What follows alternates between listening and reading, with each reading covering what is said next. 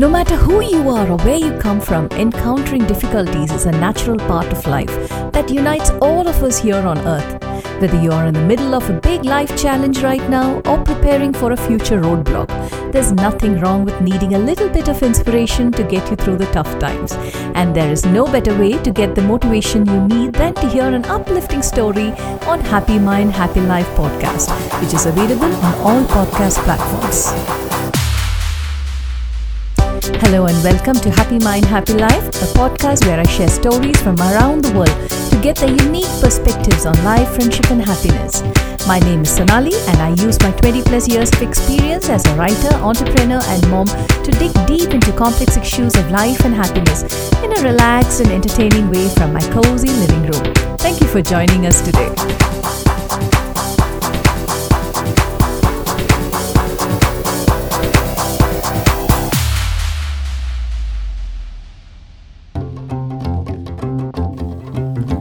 At midnight, the camel woke his master and asked him if he could put his head inside the tent for warmth, as it was very cold outside. Welcome to Happy Mind, Happy Life. This is your host Sonali, and you're listening to Season 2, Episode 16, and the topic is Don't Adjust Too Much. Once upon a time, there was an Arab staying in a desert. He had a big camel. Every day he used his camel for carrying his things from one place to another. Once it was a very cold night, so the Arab made a tent for himself to rest warmly during the cold night. As the Arab lay asleep inside the tent, the camel stood outside bored. At midnight, the camel woke his master and asked him if he could put his head inside the tent for warmth because it was very cold and he was shivering. "By all means," said the Arab, "you're most welcome." And so the camel stretched his head into the tent. After some time, the camel asked the Arab if he could bring his neck inside too. The Arab agreed and continued his sleep.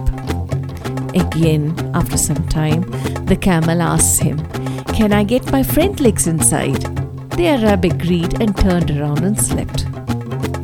Again, after some time, the camel asked him, "Can I get my back legs inside?"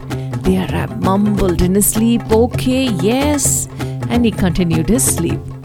Then, a few minutes later, the camel said, "It's very awkward to keep my back outside while my feet and head are inside the tent. So can I get my back inside too? I'll be completely in and I won't disturb you again." The Arab pities him and agreed. But when the camel entered the tent completely, it becomes clear that the tent is too small for both of them. "I think," the camel said, "that there is not enough room for both of us here. It will be best if you can stand outside as you're the smaller one," said the camel.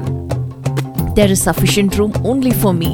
And with that, the Arab was pushed out of his tent by his own camel. The Arab gets annoyed. He scolds the camel and sends him out of the tent and sleeps alone peacefully for the rest of the night. Beware of the camel in your lives as well. It is a warning that small, seemingly harmless acts, even made with good intentions, can sometimes have negative repercussions. The creeping camel appears in many aspects of our lives. It can be people who take advantage of our kindness. It can even be we ourselves compromising our values to fit in. It's common for people to sometimes use good deeds to compensate for bad deeds or to take breaks from virtue. It starts small, such as a piece of chocolate after a week of salads. This behavior encourages people to commit crimes under the idea of, "I'm a good person," or "it's just this one little thing." A great example of this is a study in which individuals were observed lying and cheating more after they decided to buy ecologically friendly things. How you name something is important as well. When you assign simple and humorous euphemisms like financial engineering for accounting fraud, employees are less likely to take their unethical behavior seriously. The same applies to relationships as well. How you call yourselves or how you describe your attitude and your actions tells about what you are allowing. Thomas Watson, the founder of IBM, was famous for saying, "Doing business is a game, the greatest game in the world if you know how to play it." Something as simple as calling business a game can make people less likely to see that their actions have serious real-world consequences. Setting goals and working hard to accomplish them is not a bad thing. This only becomes an issue when people are consumed by a singular focus on a certain objective to the point that they ignore other important considerations like compassion, values, and ethics. Our ability to allow small harmless acts is like allowing the camel small harmless comforts till it comes to a point that we are no longer the person we started out, nor are we where we want to be. The ordinary, almost normal circumstances that contribute to any failure is perhaps the most surprising aspect of them.